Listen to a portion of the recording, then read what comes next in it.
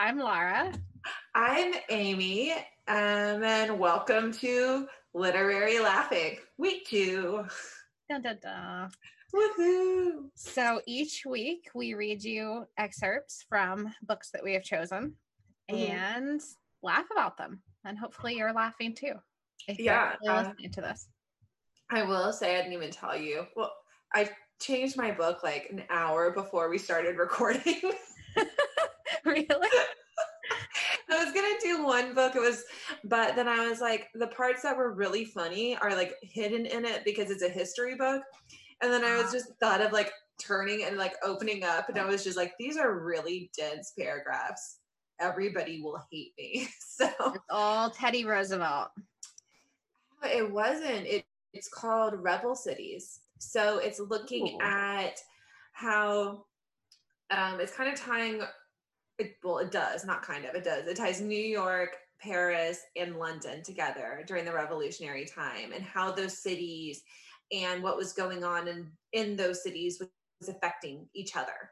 And so there's some really hilarious parts in there because they actually like pull out some historical pieces of people just be like, I will attack you, and like just like all this crazy stuff. And so it's really funny. And then there's parts that just aren't that funny, but it's really interesting. So if you enjoy history, I would totally suggest that book. It's just very dense, but the good news is it does have pictures, like most good history books. So yeah. Love a good picture book. I know. I mean, if it doesn't have pictures, I really don't understand it. So are we going in the opposite order this week, or are we rock, paper, scissoring it? I thought I'd go first to make it easier. But Yeah. we could always rock, paper, scissors if you really want to go first. No. You go right ahead. Go right ahead. Okay. So, okay. This is the part that I've chosen for you just because I think it encompasses this whole book a little bit. I'm laughing because I'm thinking about my readings. Okay. Marry and you will regret it. Don't marry. You will also regret it. Marry or don't marry. You will regret it either way. So said Soren Kierkegaard. I should have kind of tried to figure out how to pronounce some of these names beforehand. That rumpled, bewildered Dane. Up the old land Honda road near the crest of the coastal ranges, the squirrel warmed in the sun while some of his offspring chattered nearby in the trees. As in a dream, he saw a plastic bag blowing up the ridge through the green and golden meadow, full of lupine and dandelion and fillory. It bounded over old stumps and bulging roots and rocks and stones and depressions, racing and halting, flattening and rising on a draft. He blinked drowsily in the light. The bag blew into his tree, inflating and rising, spinning and twirling, then filled out with the certainty of flesh. Ah, son! Dad, are you okay? I need spectacles. I thought you were a plastic bag. The boy had grown a goatee and joined the Nutcanistas. The squirrel didn't like it, but a young man had to find his way. Death to the fastest insect that preys upon the life of the people was what the boy had tagged on the bridge across the creek, just at the spot where the couple had agreed to this union. That was in the chill of winter. Now it was a brighter day, the sun bounding towards the solstice. Not a gust or a cloud, nor even a massive horde of his kind to stop them. The kits were living and loving. Jays and warblers spoke over one another, but not loud enough. Wasps built on the lengthening days, too busy to sting. Even the wildflowers were whispering. Or was that just the sound of his life fuse burning down? His old dad used to say, no matter how well wound the workings of the clock wind down. So, meet for an early dinner, Dad? Since when do I take an early dinner? It seemed a considerable number of folks had found their way to this spot, not to witness this disaster, but to cheer this couple on. I'll stop there. Is this a family of squirrels? Yes, it was a family of squirrels. It was from the point of view of a family of squirrels in a park. Okay. Yeah. Okay. Yeah.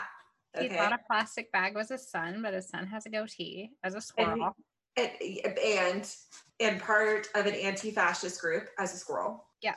Yeah. And needs spectacles as a squirrel. Yeah. Mm-hmm. Yeah. Some squirrels do. We do not judge. We shouldn't judge squirrels and their needs. No. We are not a part of the squirrel community, so we can't speak for them either. No. Nor are we squirrel doctors who have a great understanding of their inner workings. I'm a squirrel doctor. I'm not really a veterinarian. I'm just a squirrel doctor. I'm a vet. My specialty is squirrels, but only squirrels. Actually, I just do squirrels. The new Animal Planet is the Squirrel Whisperer.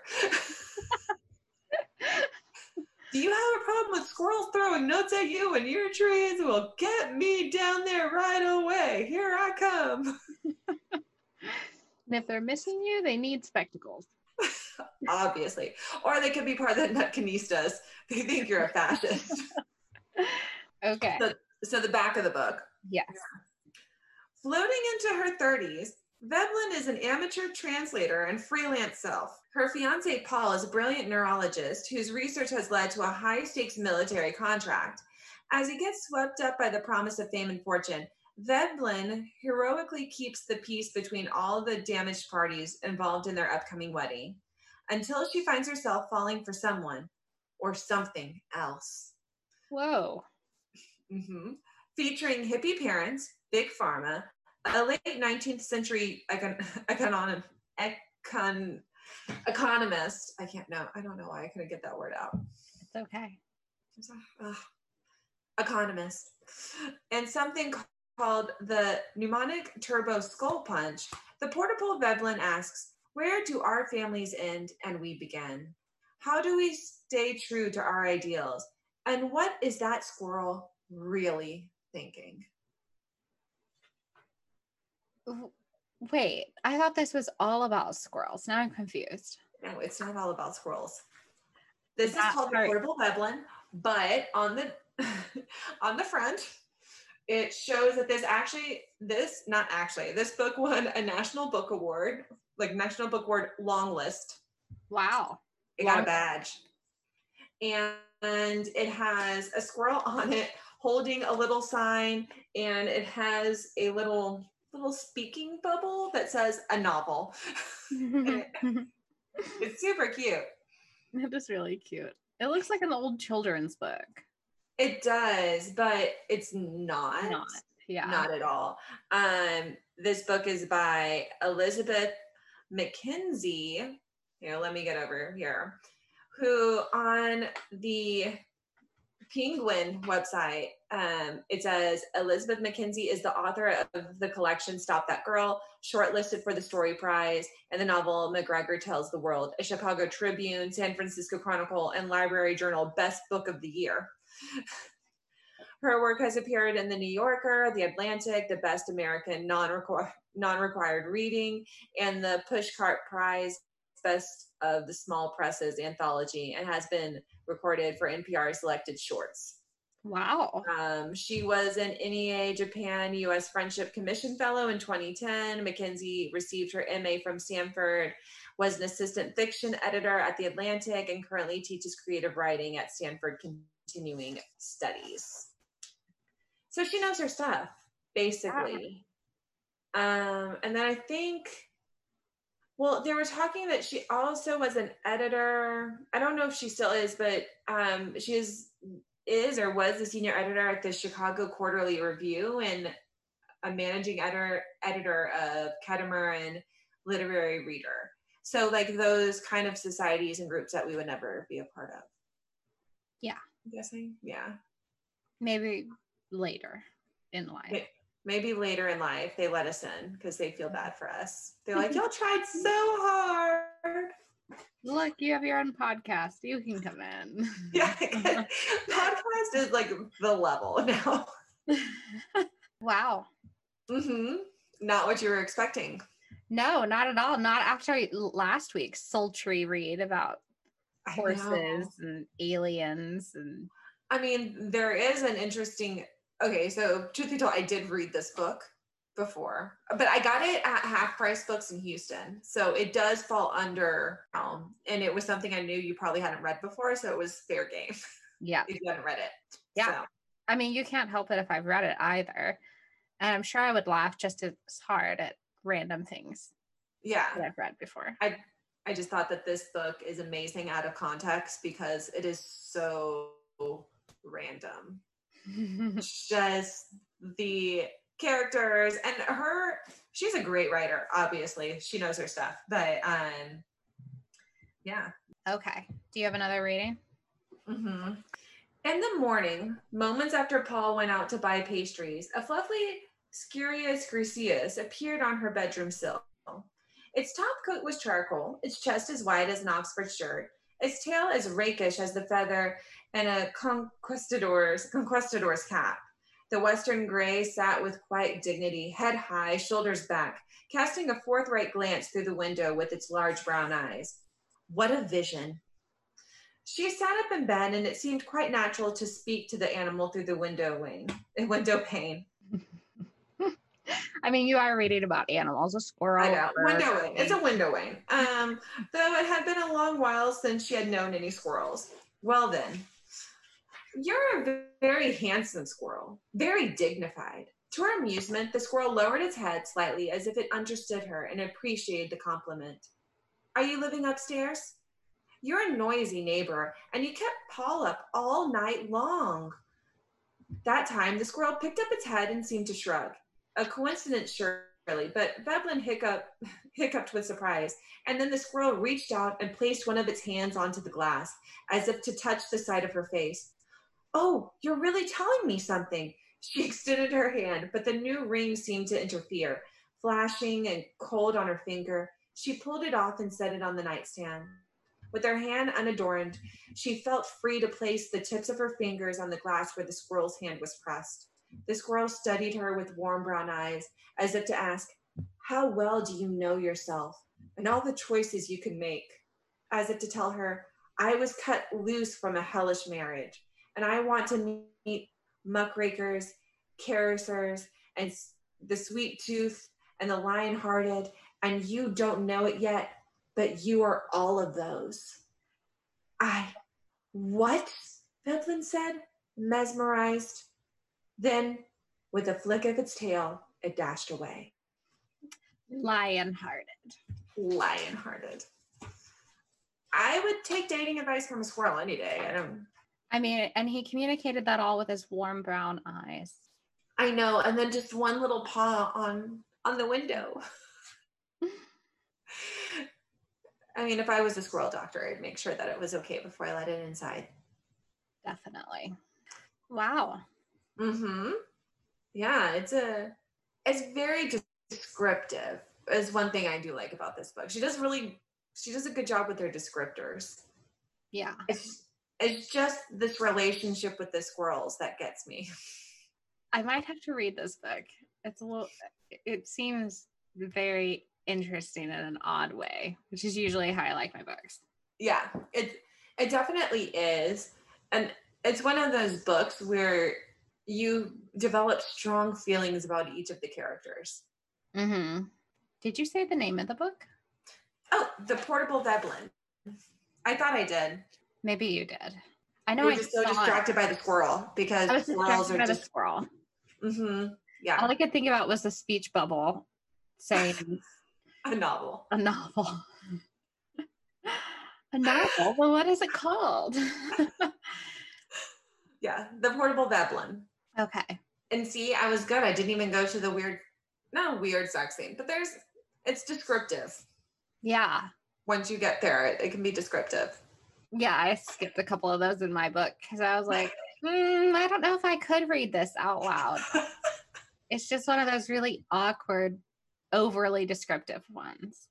Yeah, it talked about like what? With a lot of French. Oh, well, nice.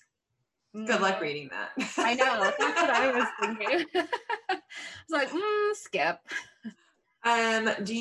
Should we do a random page or do you want to give me a page number? Why don't you tell me? Well, do a random page. Let's do that. Okay. Well, all right. Veblen's scorn for medical marketing has poisoned him. He called in Suzanne Hicks. What is this thing? There they are. These have great reviews on Allegro. I thought we could give them a try. On what? The medical supply site. Lots of great stuff there. A little bleach usually works fine. Hinks said, also, thought you should know we're a little behind in our cadaver count. I'm waiting for a call from the anatomical board, and we should be able to scrape up a few more. But I took it upon myself to apply for MUPs. Suzanne Hicks was tone deaf, missing some piece of humanity. He couldn't quite put his finger on it. He conjured a childhood for her, and which a marionette dad lined up the kids and inspected the shine on their shoes and the parts in their hair. As a sex partner, she'd probably play roles without any self-consciousness, which was kind of hot, but who needed it? And MUPs are multiple use privileges. Oh, that's quite a privilege. We have 34 cadavers in stock, so if we get MUPs and use both sides of the skull, that will put us at 68 procedures, and hopefully by that time we should have a full inventory. Paul said, anything else I should know? It's a busy day, but the families usually expect FaceTime with the lead physician. Maybe you could poke your head in and give them a pep talk? A pep talk about what? You can remind them how patriotic they are and thank them for their sacrifices. You could lead an informal prayer if you'd like. That type of thing goes over well. True. I don't want to sugarcoat anything about this trial, she sighed. Dr. Vreeland, morale is so important. Positive spin makes the world go round. Can I tell them you'll stop in at 10? All right, Paul said sullenly. Wonderful. Let's see. Jonathan Finger called to say the control panel has been installed, so the simulator should be up and running soon, and the simulator's operator has been in touch. Robbie Frazier, do you know he's a sound technician from THX? And the medics are here today. Chen, Sadiq, and Vasquez. I've given them a general orientation. Can you meet with them at noon? He nodded, handed her the corpsary sackets, and watched her go. Wow. Yes. That's a lot to unpack there. Yeah. So that was with Paul, the fiance of Veblen. I see. Okay. But there were no squirrels. There were no squirrels in that. This is his side of the story because he's the brilliant neuroscientist working at the VA. So does he end up seeing squirrels later or interacting with them? Yes, which I can't get. I'm not going to give it away. Yeah, I'm just going to pretend I hadn't read it. But okay, I'll say yes. Okay. Yeah. Because I mean, if you're going to read it, why I don't want to give away the book, and I don't want to get Elizabeth McKenzie on my bad side here. Yeah. Spoiler alert. Spoiler alert. No spoilers. Squirrels are awesome. I was watching one today carrying something very large in his mouth, and I couldn't tell what it was. And then he came back. Well, it could have been a female as well. Came back. They came back. And they were dragging this, I want to say branch. I mean, obviously to me, it would be a little stick, but to them, it looks like a branch from a tree, just dragging it across my yard and across the neighbor's yard. I guess they were building a nest or something. That had to be. They're hiding their nuts. I've seen them like running around collecting nuts already. So winter getting themselves ready. Yeah. I think the part like with this is just like the morale boosting and the way that she just kind of brushes through everything is like, yes, here is like a bunch of information that would be overwhelming to anybody else. Yeah. Right. Yeah. Pray with them. Patriotic. What else did she say? And we'll get you some more dead bodies, multiple purpose bodies. Yeah. Everybody likes to hear that. Yeah. Let's just you can hit them on one skull on one side and then like flip them over and do the other side.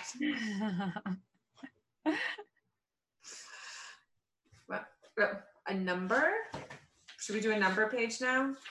Yeah. How many pages are there? Okay. With the appendix, are we including there's appendices here? I mean, are they? Sure. Let's include them. All right. If it's one of the appendices is just a list, so I'll just tell you to read number if you get that. Okay. Okay. It has 427 pages with the appendices. Wow. I choose page 205. 205. You're really hoping to get a squirrel, aren't you? Maybe. Ooh. Okay. So this is going to be pretty intense, but here we go. All right. I don't want to cough into the microphone, but I just may have done it. Okay. Eventually, he came home into the care of his family. His burns healed. He regained full use of his limbs, but before long, the family insisted he was no longer the man they once knew. It seemed a likely case of PTSD. A notation suggested the family seek counseling to adjust to Smith's trauma and personality changes. He had an MRI, an EEG, blood panels, occupational and physical therapy, and counseling. An ophthalmologist corrected his lenses. In the fall, Smith had apparently attempted suicide by opening a car door in a moving vehicle. The family thought participation in a trial would be good for his morale. There was a new notation showing that Smith had been reassigned to psychiatric treatment with Dr. Bert Wallman. A tug on his coat brought Paul's attention to the man's troubled face. "Hey, buddy," Paul said. "You have 2 really nice daughters. You're a lucky guy." "There's a war machine," Smith said in his gravelly voice, "and you want to put me in it." It took Paul a moment to respond. "Oh, you mean the CURS, the simulator? You're going to put me in the war machine," said Smith, who was apt to slow down in the middle of a thought with his tongue too dry to say it. There were many days he'd forgotten, wigs of days, hair pieces sitting on time, and there were secret warm joys hidden somewhere he could no longer find them. He was aware of his service and his injury and the recovery plan, but there was something else they weren't saying. There was a decal over everything. The bones began to rub through the skin when you were down too long. He felt the bones coming through in his hips. Wow. I told you, you picked a very intense page. Yeah. So this book is not just squirrels, lightness. Yeah. It's got some really deep stuff in it. Which I appreciate so much in these books when there is that nice balance between something light and weird, which, I mean, I could oddly relate to this girl thinking that she can talk to squirrels. As a child, I was pretend I would talk to birds outside my window. I'm a weirdo. But, you know, like, there's something to that, and that need to balance out with something so heavy as dealing with war veterans and PTSD and brain injury and everything else, which is a whole other side of this book. Yeah. See, I came out with something completely different this week. I know. This is completely like at the other end of the, I don't even know what to say. The other end of the, like the resale shop. Yes. Like you're looking at it and you're like, that book has a squirrel on it. What is that about? Yeah. And it's super just lighthearted book. Yeah, it looks super lighthearted, and there are some really interesting things in this book. But yeah, if you would like to borrow it, you are more than, or I can just pass it on. Yeah, I might borrow it from you. I did get it at my favorite half-price books in Rice Village, which has since closed down. Oh, so, I know. Oh, yeah. So that's hard. Mm-hmm. But thank you for whoever brought it to Half Price Books and got $1 back for it. Yeah. Get that money back. Get that money back. Saw Keep your book in circulation. Mm-hmm. All right. Are you ready for this? I am so ready for your book. This is going to be so frivolous after reading about PTSD and war veterans. But just remember what my book was last week, okay? I had to go to war veterans because I was so mean to the horses last week. So making love in a haystack. no, I didn't. That doesn't make sense. Let's go. I had to go to the squirrels. Okay. All right. I'm starting. Mm-hmm. Yet another reason to insist on no light. The blush she could feel covering her entire body, her skin transparently showing the heat he generated inside of her. Ooh. That got intense really quick. This is the beginning of a chapter, by the way. He made her so hot and so warm, both. She had no idea what had inspired him to give himself to her, but like some dry, desperate sponge, she was going to soak up every last bit of him that she could. He could wring her every way he wanted afterward to get himself back. She would still have him, have some of him to keep. Don't spit out your beer. I won't. I was just gonna be like, spoiler alert. They're both squirrels. If only. Actually, that would be a little bit weird reading about squirrel sex. She just be a squirrel doctor. She just hoped he got something out of it too. She turned her head from his throat, pressing kisses over those big shoulders. Why did a chocolate patissier have such shoulders? His work was physical, but this was brute strength here, the shoulders of someone who did heavy construction or who devoted serious effort in the gym to maintaining them. She squeezed her hands into the biceps that matched them, letting her fingernails test their resilience. I just picture her pinching him. Just like, what is the give here? She's easily distracted during sex. I don't know that they're on to sex yet. I think they're just smelling each other. Oh, have we come to that part yet? Hold on. Well, I thought he could like see through her translucentness and just. No, she didn't have the light on, so he can't see anything. Not yet. Oh, he just. Maybe that's why she's relying on touch. Oh yeah, spongy. He had taken a shower between his work and meeting her, washing away the chocolate scent that made her feel she was coming home. Here in the night, his scent was his own essence, the cacao in it elusive, as if she could chase it over his whole body and still find only him. This scent of totally new territory. Mm-hmm. So why did it feel like the place she wanted to belong? Jaime, he silked out. Oh, I'm sorry. Jaime, her silked out name shivered over her. What? She whispered, trailing her lips over his chest. It rose and fell. He pulled her hips harder against his. Nothing. One of his hands dragged over her back through the knit. I just like saying your name. His hand scooped under her bottom, flexing into the muscles there. Say mine. She pressed her face into his chest and let him feel her grin. Monsieur? His fingers flexed punishingly into her bottom. That's not funny. Really? Well, maybe she did have a peculiar sense of humor.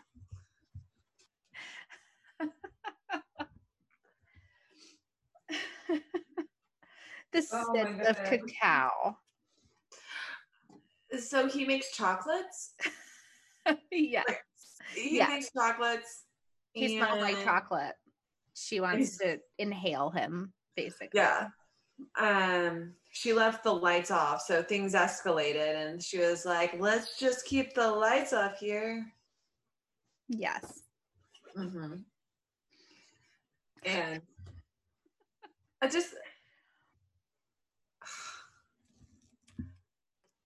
I really wonder sometimes if people have had sex like this, where they're like, call my name.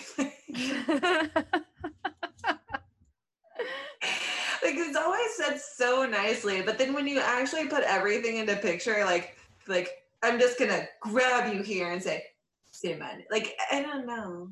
Yeah. Yeah. Mm-hmm. I think the most realistic part is at the end where she was like, Monsieur. Like teasing him. Yeah. Little brat. Yep. Mhm. Okay, you ready for the back? Yes, please. I must know about these sponges. Dominique Richard's reputation says it all. Wild past, wilder flavors, black leather and smoldering heat. Jaime Corey is hardly the first woman to be drawn to all that dark, delicious danger. Sitting in Dom's opulent chocolaterie, I don't speak French, so I butchered that. In Paris, day after day, she lets his decadent creations restore her weary body and spirit, understanding that the man himself is entirely beyond her grasp until he touches her. Chocolate, Dominic understands, from the biting tang of lime caramel to the most complex infusions of jasmine, lemon thyme, and cayenne.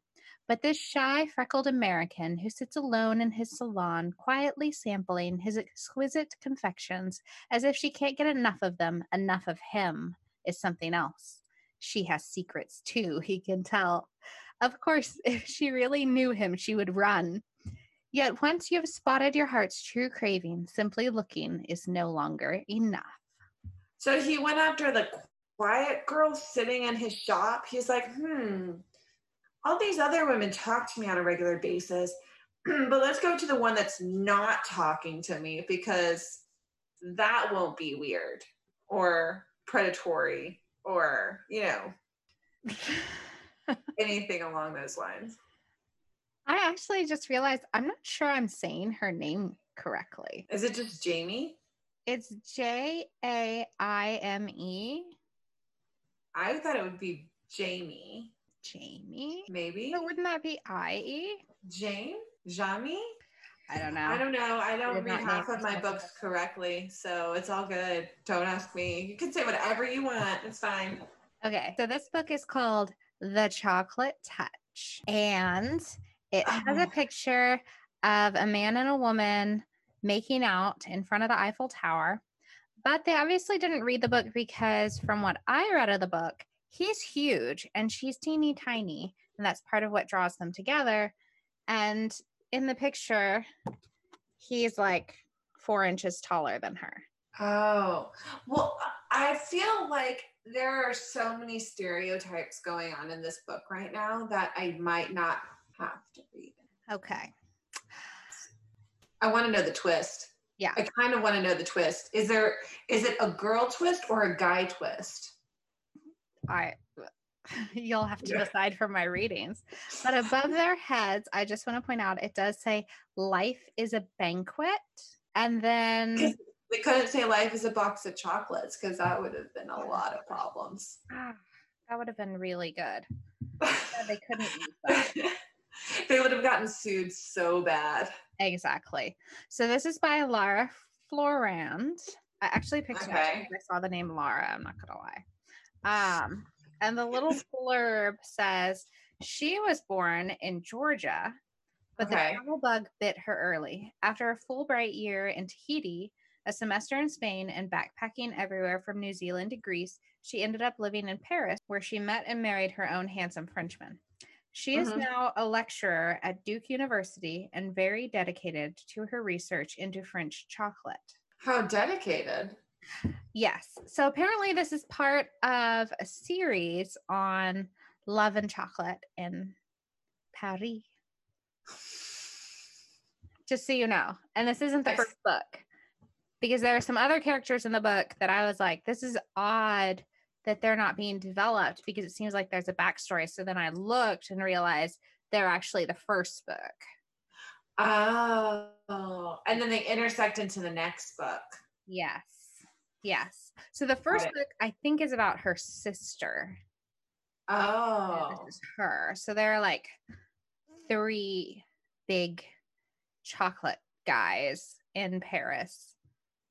And the first book's about the first one. The second book's about the second one. And I guess the third book's about the third one. I didn't really look at the third book. I just got like a Jane Austen reference in my head the moment you started talking about sisters. So I was like, oh my gosh. So there goes Bingley. There goes Darcy. holy crap, this poor Mr. Collins is coming next. Yeah, special. Or Wickham. I mean, I don't actually mind the premise because some of her descriptions of chocolate, like the chocolate itself, not like sex as chocolate, actually are really interesting and kind of make me hungry. Well, I hope so. If she's so interested in chocolate. That's true. Well, I don't know. Was that a joke at the end of her blurb?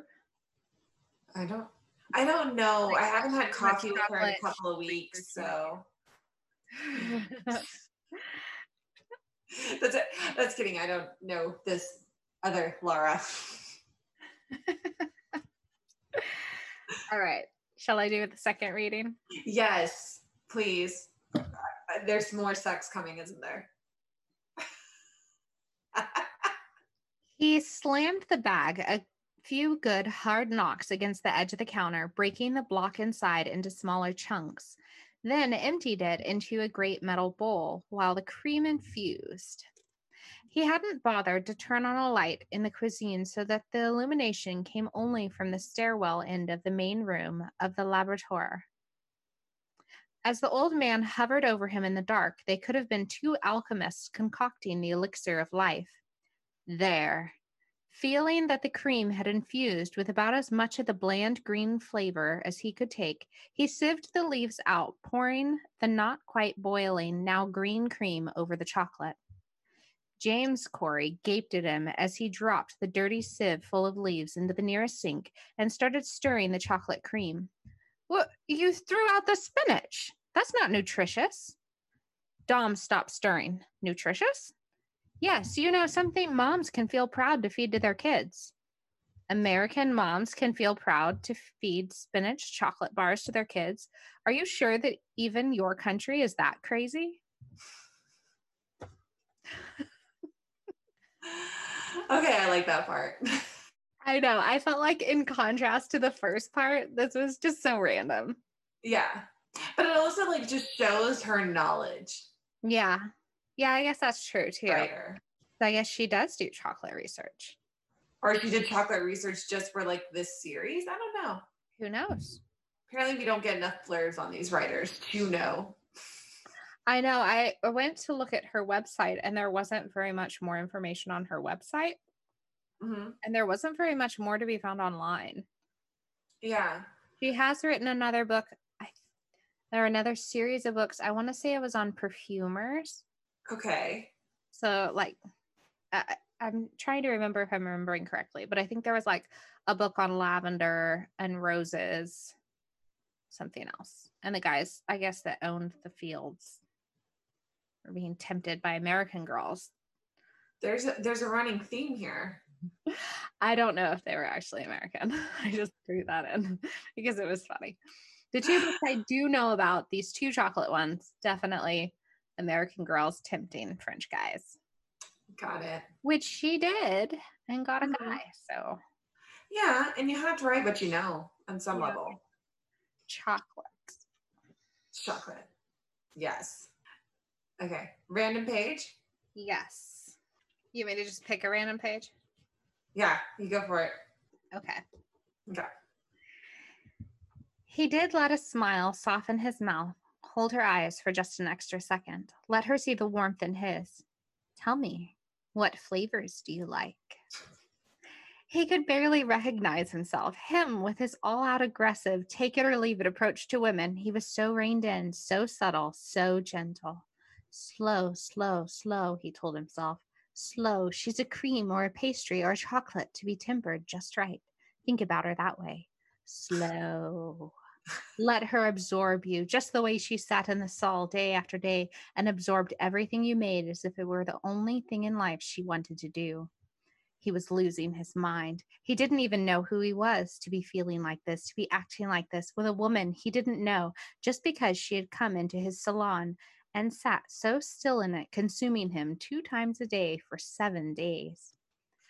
Probably anything of yours, she said frankly, ruefully, and another wave of arousal swept through him. Putain, he thought, like a man just catching a hint of tsunami on the horizon with no time to get away. This is going to be bad. Just whatever you think, she said quietly. You pick for me. I would like that. I would be honored. Honored? He couldn't breathe properly. He felt like a schoolboy when the sexy math teacher bent over his homework, or the way he imagined that it would have felt based on books. He had left school before puberty. He was suddenly so nervous he was grateful for the white glove to hide his damp palm. All of his flavors were wild. All his chocolate was dark and challenging. That was what he was known for, that smoky chocolate there, for example. That might be too much. But then again, she might love it. Maybe he should stick to his least wild flavors, like this straightforward, dark, single origin chocolate. But it was so very dark, so bitter at first bite, with its long, lingering, slowly gentling aftertaste. What if it was too bitter for her? What if she couldn't wait for that gentling? For the first time in his life, he wished he had just one chocolate that was a neutral, trustworthy 50% cacao with a touch of Tahitian vanilla. Which ones did you like best from the other box? He asked hopefully. A smile flashed over her face, rueful and happy. All of them. Another warning wave crashed through him. Yes, he thought, as that tsunami got closer, this was going to be bad. All I can see as I'm reading this part to you is your head just going down over and over again as you're trying not to I don't want to interrupt your reading of this man going crazy over this girl trying to order chocolate. He's just sitting there, wave after wave of arousal sweeping through him. I know. And she's like, well, what chocolate should I get? And he's like, just like you know, he's just like just sitting there, like going crazy over. I can't give her something too dark. That might overwhelm her. But what if it's like my soul and she can handle it? Like, yes, I feel like it was supposed to be him talking about himself. Like, it's so dark, it's so bitter, but then it gentles. Yeah, just like him. But what if she can't handle it? What if she can't handle him? That's his real question. Mm-hmm. But he has his white gloves on, so it's okay because it hides the sweat. And then, yeah, that was really gross. I was like, well, then does it on the chocolate? Like, she can't see it, but will she taste it on the chocolate and just think that the chocolate's been salted? I guess they're cloth gloves that he's using and not like plastic gloves. Yeah, I don't know. Pre-COVID gloves. Pre-COVID gloves. The black ones that everyone wears to shop at Costco now. Yeah. I feel like somebody, like all of those people bought the boxes of like 200 gloves and you had to buy 4 boxes at once. And now it's like, well, screw it. I'm just going to wear them shopping because what else am I going to do with all these gloves? Well, yeah. You know, they're non-medical technically. Yeah. Yeah. I use mine for cleaning the bathroom. Oh my gosh. I mean, I love these types of books because you know what's going to happen. And so I actually kept reading after I'd chosen my readings. Yeah. Because I was just so drawn in by the descriptive language, but also just trying to understand what was happening. Mm-hmm. Because I didn't start at the beginning. Yeah. And didn't go back to the beginning to start at all. Just tried to understand the story from the middle of the book, which is the best way to read, obviously. Yeah. Sometimes I like to start at the back and move forward. Yeah. All right. You want to choose a page? Okay. How many pages do I got? There are 298 pages. Ooh. 180. 180. Mm-hmm. Oh, wow. Okay. All right, Amy. What I get? Probably make an announcement at the beginning of our podcast that we don't beep out curse words and we read explicit books sometimes. Is this a moment where we let people know if this could Is this going to be a triggering moment? Well, you did just choose a not safe for work passage. So, anyways, don't listen to this at work unless you work alone. Yeah, have your headphones on. Just when he was able to confirm that her nipples were indeed a dusky pink like her blush and not a golden brown like her freckles, his fingertips slid over something. A little irregularity. He had probably dragged his hands over it many times in the heat of passion and never noticed it before, but now it caught his attention. He followed the crooked line of it, short just a few centimeters under the feathering of her hair. That was a scar. As if he had touched off some alert in her security system, she came awake, her body stiffening against his. What happened here? He asked softly. His mind flashed over different possibilities, from a childhood fall to a brain tumor operation. Her body flinched, but she said easily, Nothing. A bump on my head not too long ago. It didn't do much damage, but they had to stitch it up and shave the hair around it. That's why my hair is so short right now. His whole being froze, the lie of it, so exactly like his mother's voice. God, he himself had probably sounded like that too when he was younger, when he still defended his father. Or himself? See, I don't really deserve to be beaten. Wow. To teachers with a lie. Who gave you the bump? He twisted to sit on the edge of the bed with his back to her, feeling sick, feeling a revulsion. He could not, he would not get involved with a woman who defended the man who beat her.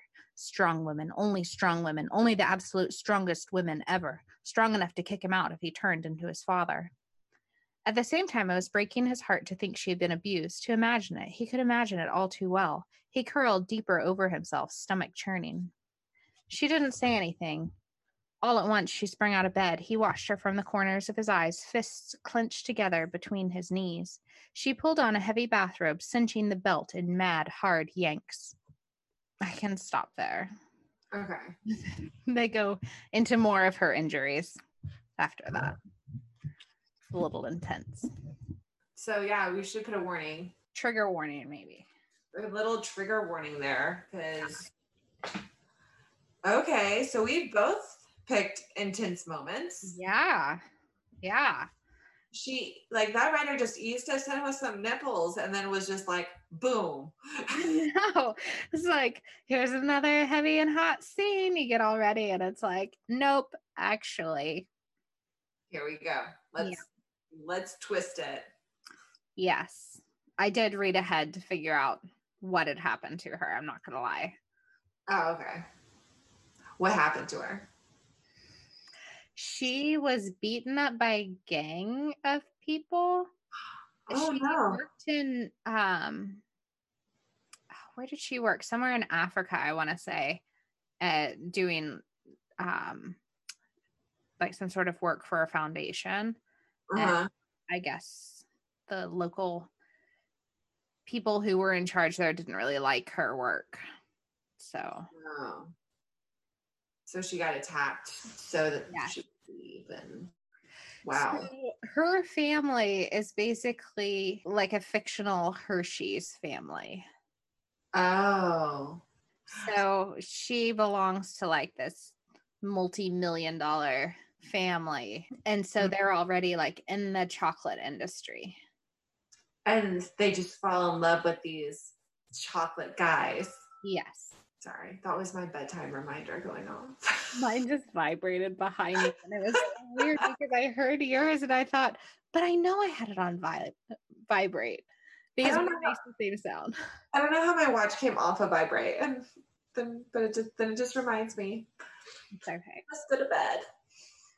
I feel like this book provided some pretty random readings, though, from like a hot and heavy scene to spinach chocolate to a really deep, like crazy moment where he's thinking about his mother who was abused, and then wondering if this is going on with his current partner. And then his like random, I'm about to jump over this. Oh, yes. To like, because I want tsunami of arousal. Yeah, over her love of chocolate. Yes. I mean, it sounds like a very interesting book with some heavier moments. This one person says, A delectable summer bonbon. Ooh. I mean, I would totally read that book, like something like you just pick it up and you just like read it because it's fun. It's like an airplane book. Because you're not going to really pay attention to really detailed books. You need something that's kind of interesting but light-ish and keeps your attention but not too much attention. Yeah. That you can kind of come back to after being distracted. I feel like I would read it on an airplane. Yeah, definitely. I like how we made like little book ads for these books that we read this book when. Yeah, like this would be like a great light book. Like this book is more of like this. And last week we were like going so hard.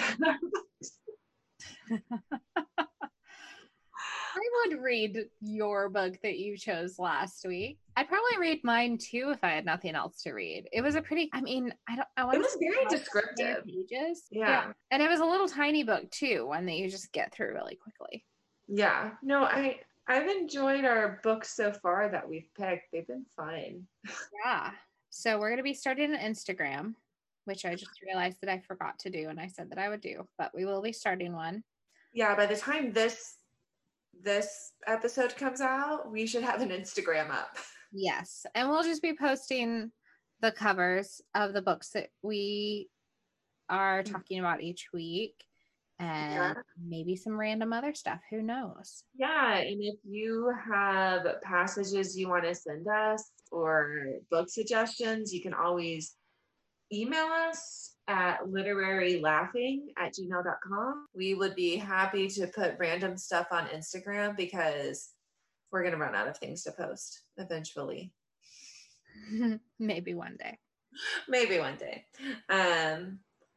But yeah, we hope you had fun listening and y'all are having a great day and read a book.